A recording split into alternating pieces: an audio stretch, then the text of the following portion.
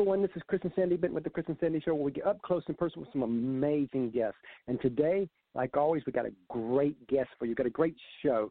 We've got Pastor Tim Ross, who's done some great things out there in the Christian world. He just wrote a book called Upset the World, and we're going to talk about that. We're going to get to know Tim on a personal level, because that's what our show is about, up close and personal. So, Tim, are you here? Tell us a little bit about yourself. You know, how did you become a pastor, and what led to that a little bit? Because, I like to get to know people, and even if this ain't in the article, I want to know. Yeah. You know? For sure. Absolutely. So I was born and raised in Inglewood, California. My father worked for the Postal Service for 33 years. My mother worked for the Los Angeles Police Department for 30 years. I actually went to school and studied administration of justice in college because my lifelong dream was to be a homicide detective. At the age of 20, in January 14th of 1996, I gave my life to Christ, and a month later, I preached my first sermon, and I've been preaching 24 years. That's the short story. Talk about the run of the mill, right? You just bam, and there you are. When God moves, He moves fast, huh? That's right. So as you know right now with this whole virus stuff, what can Christians do to kind of help heal our nation? As it relates to the virus, that has caused a lot of people to be isolated. Subsequently, a lot of people have wound up depressed, disconnected. And I think for believers in particular, I feel like this is an opportunity to reset. This is an opportunity for us to reset back to what we feel Scripture says to us about what our priorities are, our faith in Jesus, our ability to go through Scripture, to pray for each other, to fellowship, and to share a meal. I mean, that's Acts 2:42 in a nutshell. And so I feel like on top of that, what's been interesting with the cultural climate racially is almost like God was like, you know what? Everybody get out of my church and go home and figure out if you want to be one body. And once you settle that, then maybe you can come back to church. So I feel like there's a lot of time. Yeah, I feel like there's a lot of time for self-reflection, a lot of time for self-inspection. And I think if we would do those things, become curious about ourselves in these seasons, I think we'll grow exponentially as a result of it. And, one thing I'm seeing come out of this that I have preached to people. I preach on Facebook a lot, where just through texting and all that. And one thing I'm always talking about now, granted, my wife and I, we've been a 24/7 couple for 17 years of marriage. I don't preach that people should live the way we live, but I think time is one of the biggest disasters of almost most marriages. They just don't spend time together anymore. And so I see this moment as families coming back together and refiguring out each other again. I agree. I absolutely agree with you wholeheartedly. This is a time where our family has even come together again, stronger than we were before. We're becoming more curious about each other. We're finding out what we're thinking, and we're getting more interested in each other's worlds. And I think as a result, we're richer because of this time that we've had away from everybody else. Yeah. And I believe that we're going to see at least I hope what comes out of this is a more work-life balance. I do too. And I think it will. I mean, we're not going back to whatever normal was prior to this. And so whatever the new normal is going to be, I hope that we write some very clear, healthy definitions of what work-life balance is, what service to community is, what service to people is, what our devotion to God looks like. I hope we come away with some clear takeaways. We actually were first introduced to you through the XO conference. Really? Yeah. Here in Savannah, Overcoming by Faith Church every year puts on the summer class of it, and I remember about 4 years ago, we used to go to their church years ago, but we still keep up with them, and about 4 years ago they've always done it for their 5 years ago. They posted on Facebook that they've always been for their church, but you know what? We're going to do something different. We're going to just open up to the public. Anybody that wants to come, we got childcare, everything free. Just show up. Awesome. And Sandy and I was like, oh my God, right in our backyard. So we've been attending every year. So we're in their system and all. So every year they look forward. They're like, oh, we know you're coming, because I'm Facebook friends with Ricky and Diane Temple from Overcoming by Faith and all that, and their kids and stuff. So they're always expecting us every year. That's so awesome. Because again, they're a predominantly black church, and we're white people. So and we come, but they make us feel welcome and all that. That's so great. I love that. So as we get started about the book, Upset the World, tell us where that came from. The world came from me reading through the book of Acts, and there is a verse in the book of Acts that just really intrigued me. It was Acts chapter number 17 and verse 6. It says, "These men have caused trouble all over the world, and now they are here to disturb our city too." So as I did a deeper dig into that text, that phrase, "cause trouble," literally means to upset. Yeah. And I thought to myself, wow, this sounds like the most exaggerative and prophetic statement I've ever heard from these angry people. And at one point, on one side it is exaggerative in that they had not actually got to the whole world. But the other side of that same coin was prophetic in that, wow, maybe they were being used by God to prophesy that this message will go all over the world. Because here we are 2,000 years later, and the gospel message is still reaching people and causing this kind of trouble, quote unquote, upsetting all over the world. And I began to be intrigued by that. I did a deeper dive into the study of that word. And, when we hear the word upset, we think somebody's mad, frustrated, irritated, angry. Yeah. But by definition, to upset literally means to turn over. And once I had the simplicity of that definition, what I understood was, I don't know anybody that's come into a relationship with Jesus Christ truly that hasn't had their life turned upside down by his message, his love, and his hope. That's true. And, as you said, talked about, people sharing their faith and all that, especially the millennials are scared of what the world will think. Why do you think that is? Do you think that we've done a poor job of being an example as our generation is trying to raise this next generation?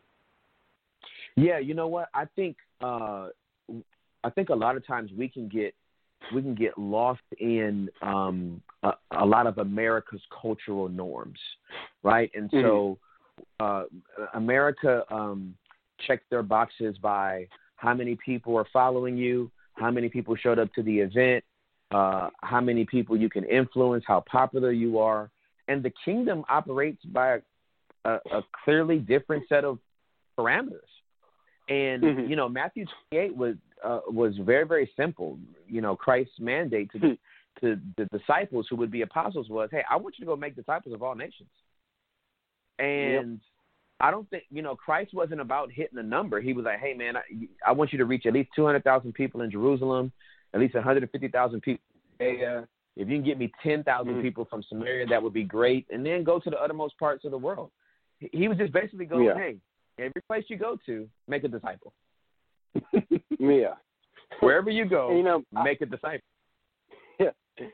And, I think that every one of your chapters are worded so great that I created my question just around the chapter name. I think that, let's dig into each chapter just a little bit to give people just enough to where they can say, wow, I want to buy that book, Yeah, so, for sure. I appreciate it. So explain what you mean on upsetters are first upset themselves. Yeah. It goes back to my statement about people encountering Jesus Christ. I don't know anybody that's truly encountered Jesus that hasn't had their life turned upside down. And in order to upset others, you have to be upset first. Here I am, 24 years removed from the day I gave my life to Jesus, but I'm still not over it. Like, if I stop and think about it long enough, I will have tears well up in my eyes because I know who I was the day before I gave my life to Christ. And if I just keep that in perspective and understand what my past was and what my present and future has been since making that decision, man, it's still upsetting to me. And so if we're upset first, it's easy for us to get on board with upsetting others. And I can relate to that because I went through 19 years of addictions, and until God healed me over 12 years ago now. And when I say healed, you'll see why. I'll tell a little story real quick. But in the first 5 years of our marriage, my wife went through a lot of pain because of my addictions and all that. Yeah. But she did what she felt. She leaned on God, and she loved me. She uplifted me. She never nagged me. She never put me down for the addictions. She loved me in spite of the addictions. And I remember sometimes when we tell our story, sometimes people will have smart remarks. Oh, she allowed you to walk over her. And I have to stop them and say, no, she allowed me to experience God's pure love through her. Because there's no way I'd be alive today. And now we got 2 kids and all that. But I can remember that morning, December 26, 2007, that I pleaded with God. I was like, and I've been saved before that, but of course backslid in life and all that. But at this point, it was like I couldn't get a hold of the whole addiction thing. And I remember I'm watching my marriage fall to pieces because she didn't deserve that. And I was basically at my wit's end. And I remember waking up December 26, 2007, and it was the first time I ever got drunk on Christmas Day. I've never done that. And I remember waking up and pleading with God, and I didn't ask him to help me quit getting and drugging. My request was to please take the desire away. I knew I couldn't be one of those people that you go one day at a time. I'm just not made for that. I needed that desire gone. And I basically told God, it's either that or I take my life. I mean, I was at that point. I was ready to leave this earth because I felt like that she had been better off without me. Felt like everybody had been better off with. It's like I can't beat this. And I remember God telling me, "Give me 30 days." Now I'm thinking, okay, is this the enemy talking? I still remember this as clear as day that morning. I remember thinking, is this the enemy? Because I'm like, why? Because I'm like, you're God. Why you need 30 days? That's what my first thought. Right. What I didn't know then that I understand now is every miracle that happened in the Bible was preceded by some form of obedience. I didn't get that at that time. Good. Now when I look back, that very first month was I felt like maybe God was telling me, look, if you can stay sober 30 days, all I'm saying, just 30 days, I will heal you the rest of your life. Yeah. And I remember about the 28-day marks, somewhere in there, I have never had that desire since. And it's been over 12 years now. Wow. And that's such an encouraging testimony. Thank you for sharing that. That's awesome. And I've had people I've had hardcore AA people and Celebrate Recovery people. I've had some of those tell me I shouldn't share that story with people. And I'm like, why? Because they're like, well, that's not going to happen to most people. God's just not going to heal people like that. And in fact, and sometimes they question whether I'm like that. I'm like, you can go talk to my wife. She'll be the first to tell you. Exactly. I have proof. That before and after is two different things. Yes, that's exactly right. Exactly right. But I can definitely relate to what you were saying on that, and I thought I'd share that story with you because, again, when I say, and again, I don't know if my conversion was back in 97 or if it was that moment. Either way, I had a conversion for sure then. Yeah, that's so good. That's absolutely because right. Because that's kind of my date. That's great. So let's go to the second one where upsetters love people. I love that because I think we're missing that component in this day and time. We really are. Jesus' command was very, very simple. That you should love your Lord thy God with all your heart, your mind, your strength, and you should love your neighbor as yourself. And it's almost like we've taken that command and use it at our own discretion, and that's not what we're supposed to do with commands. We're simply supposed to obey them. And so I break down in that chapter that we love people, and Christ even tells us how to deal with people that we would deem unlovable. And the Holy Spirit's power gives us the capacity to love people who are not even worthy of our love, because we're reminded that Christ loved us before we knew to love him. And so I'm just trying to get people back to the simplicity of what Scripture says about loving people, because in a cynical world like the one we live in, when we show love to people, it literally upsets their world.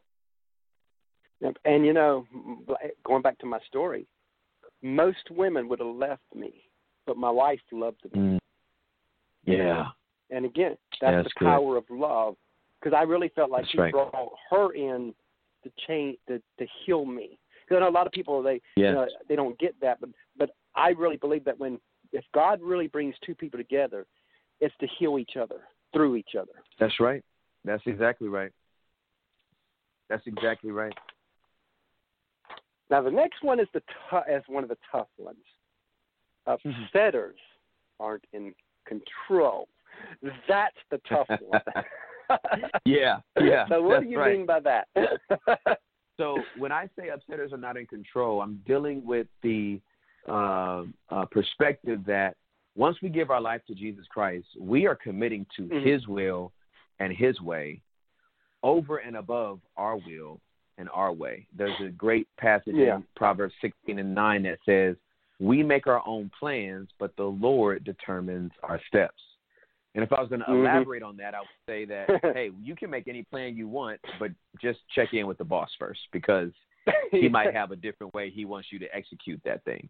And so when we submit to his lordship, what we're really saying is, hey, we're not in control, and whatever you want to do to me today, through me today, that might bring somebody else closer or into the kingdom of God, you have full permission to use my personality, to use my charisma, to use my intellect, to use my testimony, to use my story. Whatever it is, Lord, today I'm not in control of how it's going to go.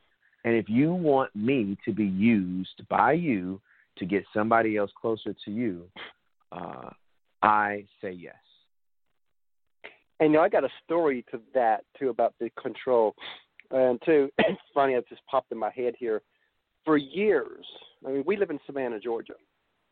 And for years, we've been wanting to move to Jacksonville, Florida. That's always been like a dream of ours. That if we could live I believe Jacksonville, Florida is the best kept secret of Florida. Everything you need right there, and you don't have to you don't have to have all the population of the south of Florida. It just has everything right there. But when you think of Florida, you do not think of Jacksonville at all. But it's that good to me. And so we've always had this dream of moving there. And so because we live in Savannah, we drive back and forth a lot, couple times a month. We like to take 2 or 3 day trips a month, pre-COVID, of course. But we'd go to Jacksonville, we'd go to Charleston, we'd go to Jacksonville, because both of them are 2 hours away. But Jacksonville we just fell in love with.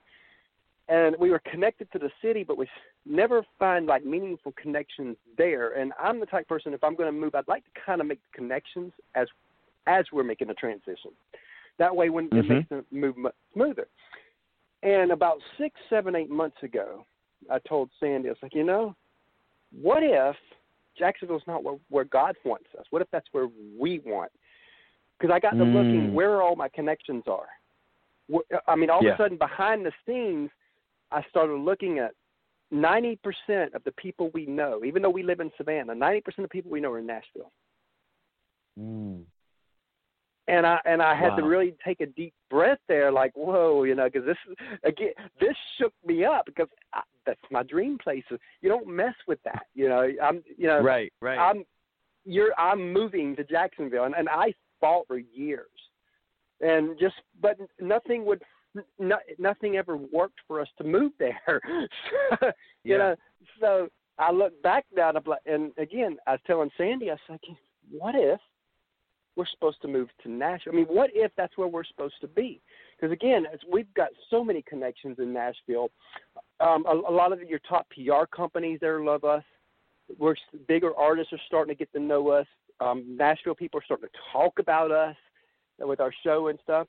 So I'm sitting there like, oh, whoa, maybe there's a different plan here. And we even found a church, even though we've never been in Nashville, we already found a church there, the Cross Point, that would probably be our home church there. That we've reached out to them, and I've chatted with them on the phone and stuff. Really liked what they're doing, and I'm sitting there like, okay, this is really weird, And some people are like, well, why would you move to a place you have never visited?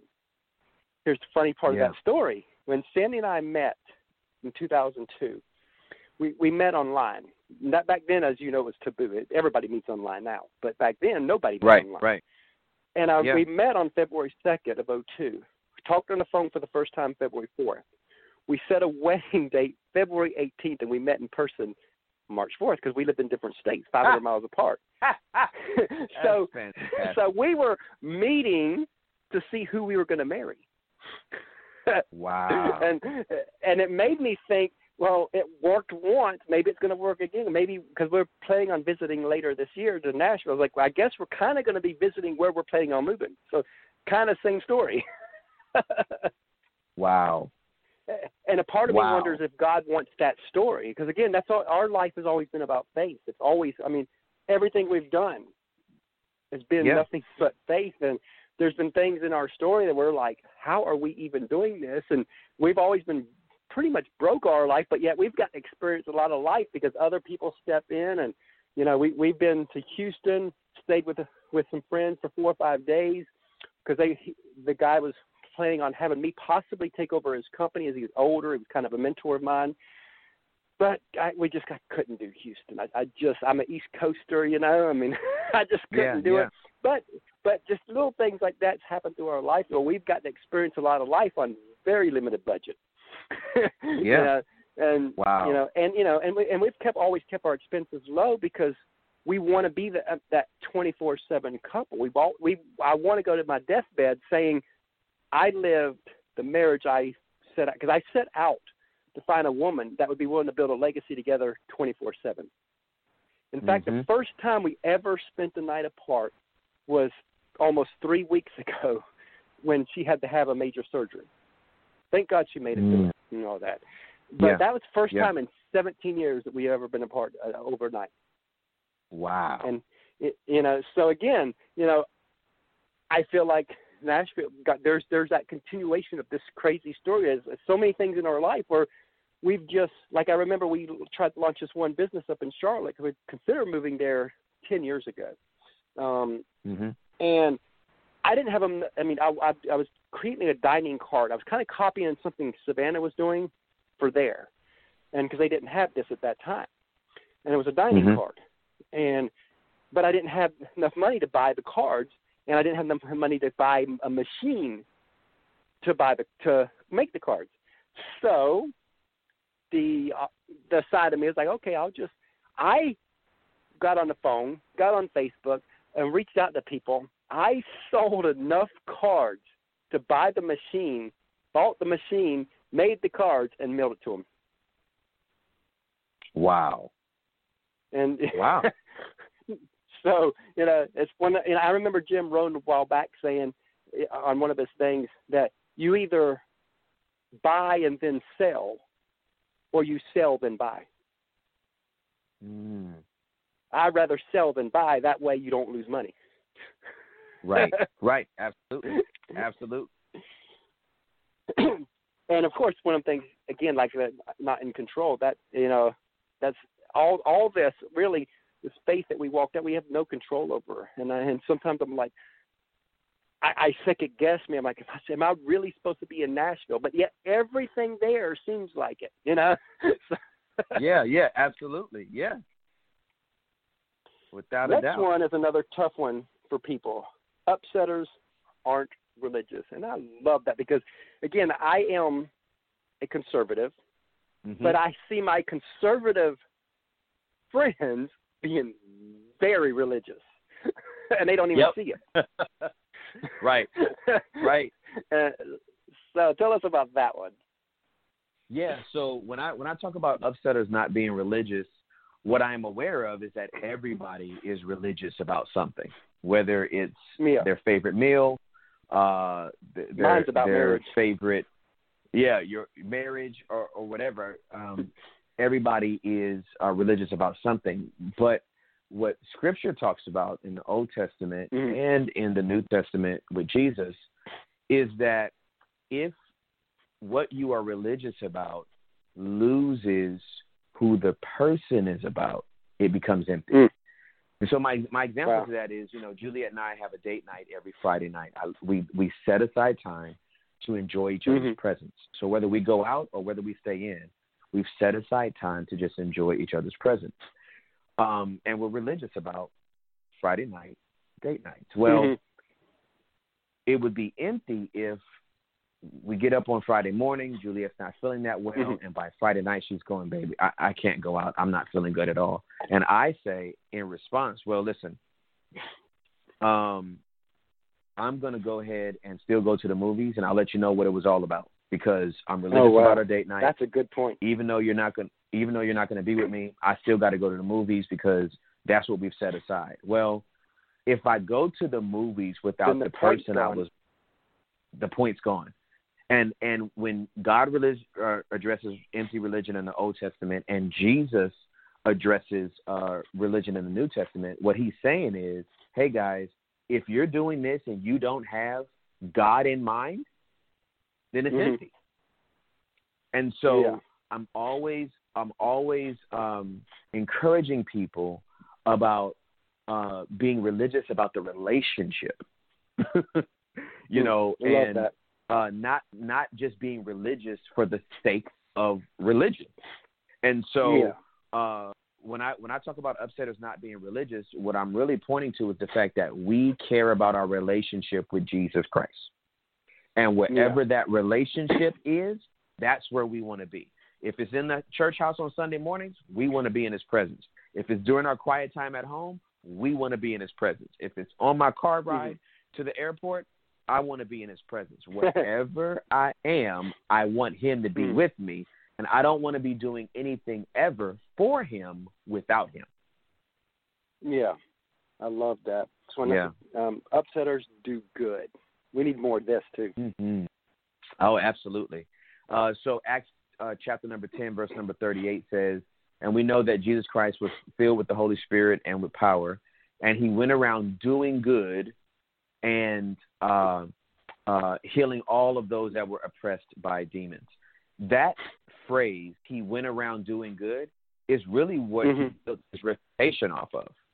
It wasn't that it wasn't just that he did miracles. It was just the fact that he was purely a nice guy. I mean, when your first miracle is turning water into wine, you're just a nice dude. And you're Jesus, right? I mean, and you happen to be Jesus. I mean, you know, thousands of people have come to hear you.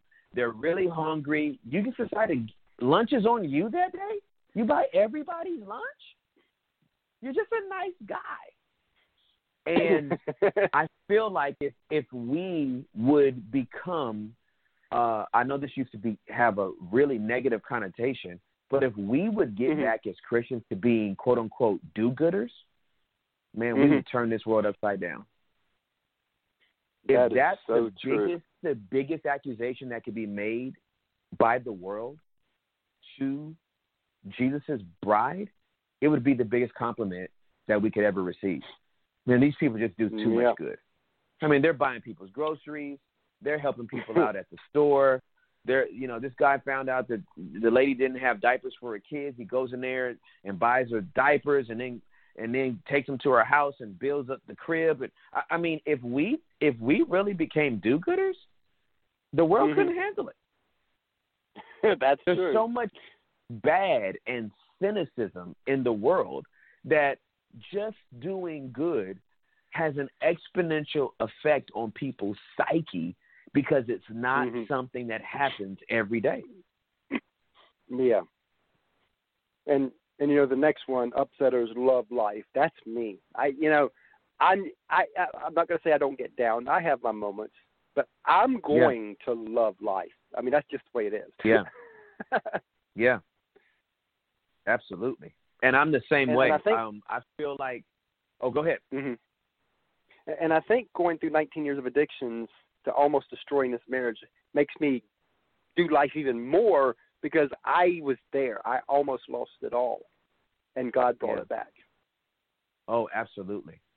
And I think it is sweeter for those of us that have been on the brink of losing it all and see God restore that we just have a perspective on life that might be unique and different from others. But that's my hope and my prayer is that when people read that particular chapter, that they find no matter where they find themselves in life, that they can love the life they find themselves in because they know the person who's with them in their life. Yeah. Now the next one, I thought you misspelled. I had to go back and reread the thing. The upsetters disturb the peace. PIECE. Yep. Tell us about that. How did you make that twist on it? Yeah. So as I look through the Gospels, Matthew, Mark, Luke, and John, and began to kind of see a pattern. I saw a pattern forming with Jesus, and the pattern was whoever he met, he was able in a very, very direct way, he was able to disturb the peace of them that was out of alignment with his will and his way. So whether we're talking about Peter on the boat and him disturbing the peace of Peter that thinks he knows how to run his business, and Jesus says, hey, let's go out in the daytime in the deep and catch fish. And Peter's like, yeah, that's not how it works. We go out in the nighttime in the shallow and catch fish. And Jesus disturbs his peace. He disturbs what Peter thinks is the way his business is supposed to run. And it becomes the greatest catch that he's ever had in a day. This would have been the greatest day of sales in Peter's company. And Peter's response is, oh, I am a sinner. I don't deserve this. And now I quit the business. I'm going to follow you. Jesus is good at disturbing the peace of us that is out of alignment with his will and his way. And so we as his ambassadors have this same opportunity on a day-to-day basis look for these unique times and moments when God may want us to disturb somebody's peace and show them where they might be out of alignment with God's will. I love that. So as we got the two more left, so they get used to upsetting people. Again, I get where you're coming from. That's probably another tough one for people because you could take that in a couple ways, especially from our conversation here now. Yeah. And that title again? What was the title of that chapter? Setters get used to upsetting people. That's right. So that particular chapter for me is the discipleship model. I believe Matthew 28 was a command to go upset the world, right? Go make disciples of all nations. Basically what Jesus was saying was the same thing I've done to you, you need to now do to others. So upsetters upset other people. We spend the rest of our lives in this beautiful conspiracy with the Holy Spirit for the souls of men and women to come into the kingdom of heaven. And we do that by being sensitive to these moments by which we can either do something or say something that leaves an impact on somebody's life and allows them to have their world turned upside down. You know, a lot of people always talk about soul winning and the harvest being ripe, and we need to go out there and win souls. But a lot of people forget. My wife happens to be a gardener, and seed time and irrigation is as important as the harvest. Yeah.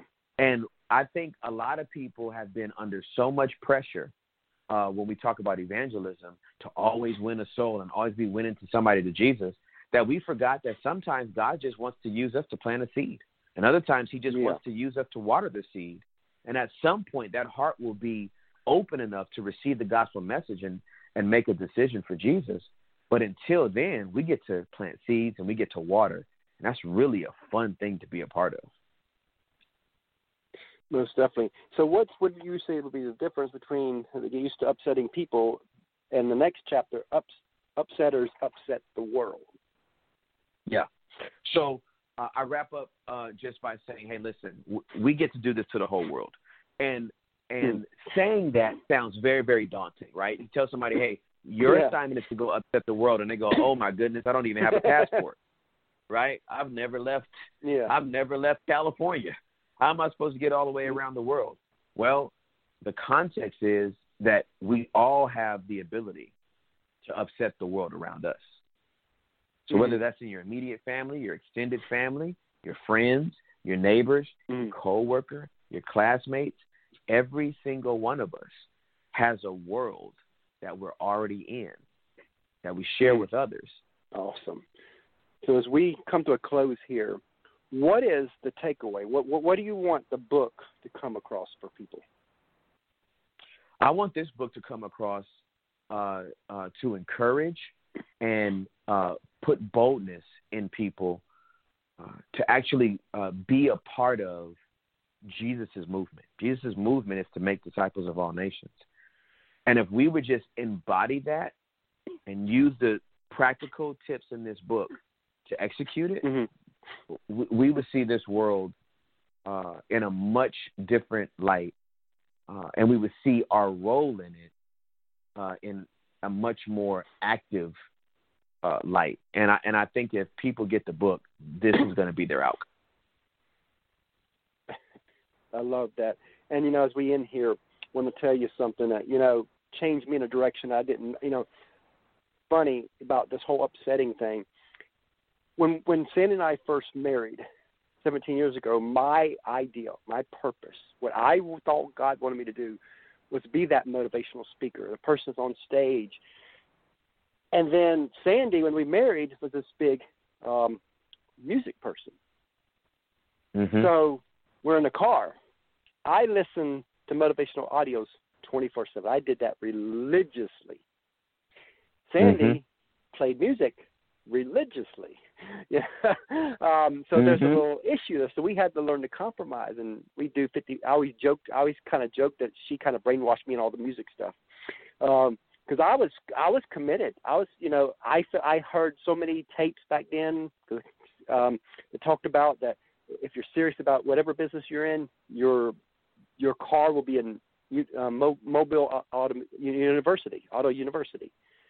And so I was like, no, you know, again, like you said, the whole religious thing. I was like, nope, I'm not playing no music. I'm going this way because this is the direction. And here it is, 10 years later. Granted, what we're doing here is for a magazine that I'm writing for. But outside of that, my show, the Crystal Sandy Show, God pulled us together to where I get to speak because I talk to all these people, and so does she. But she gets her music because we interview all these artists. And if you'd have told me 3 years ago, that I would fall in love with interviewing people, I'd have laughed. I would have like, no, that's not going to happen. That's not where I'm going, you know. And now it's like I can't get enough of it. Yeah, yeah. So again, God kind of upset it there and came in and upset my peace there because again, I was going another direction, no way around it. not saying that he won't eventually guide us towards speaking on stage. It'll probably happen. I've done it quite a bit of times, telling our marriage addiction story. Mm-hmm. But I also know that there's no way he's not behind this, because we've done way too much with the Chris and Sandy show already. And it's like, okay, right. We shouldn't be interviewing some of these artists. I've got 2,300 fans on our page. She has 1 million fans, but yet she's on my show. Wow. Wow. Yeah, only God can do that. It's the truth. It's the absolute truth. So I'm sitting here like, okay, I don't know what he's up with the show, but I feel like our show is going to be our foundation to everything, and everything else builds out from that. So we just keep on it, and we do this show every single day. Like I said, we interviewed someone at 2:00 because our music show goes for 60 minutes, and it's and our tagline is up close and personal. Because that was my whole thing, is for up and coming artists, they don't have a platform to tell their stories. I'm that platform. Yeah. That's so awesome. Well, man, keep up setting the world. I'm so happy for you. Thought I would like this, but here we are. And like I said, when I seen the opportunity to interview you, I was like, oh, that's right up my alley. I'm so glad. I'm so glad it worked, and I appreciate you allowing me to be on your platform. It does mean a lot to us. Thank you. All right, we appreciate it, and we look forward to meeting you one day.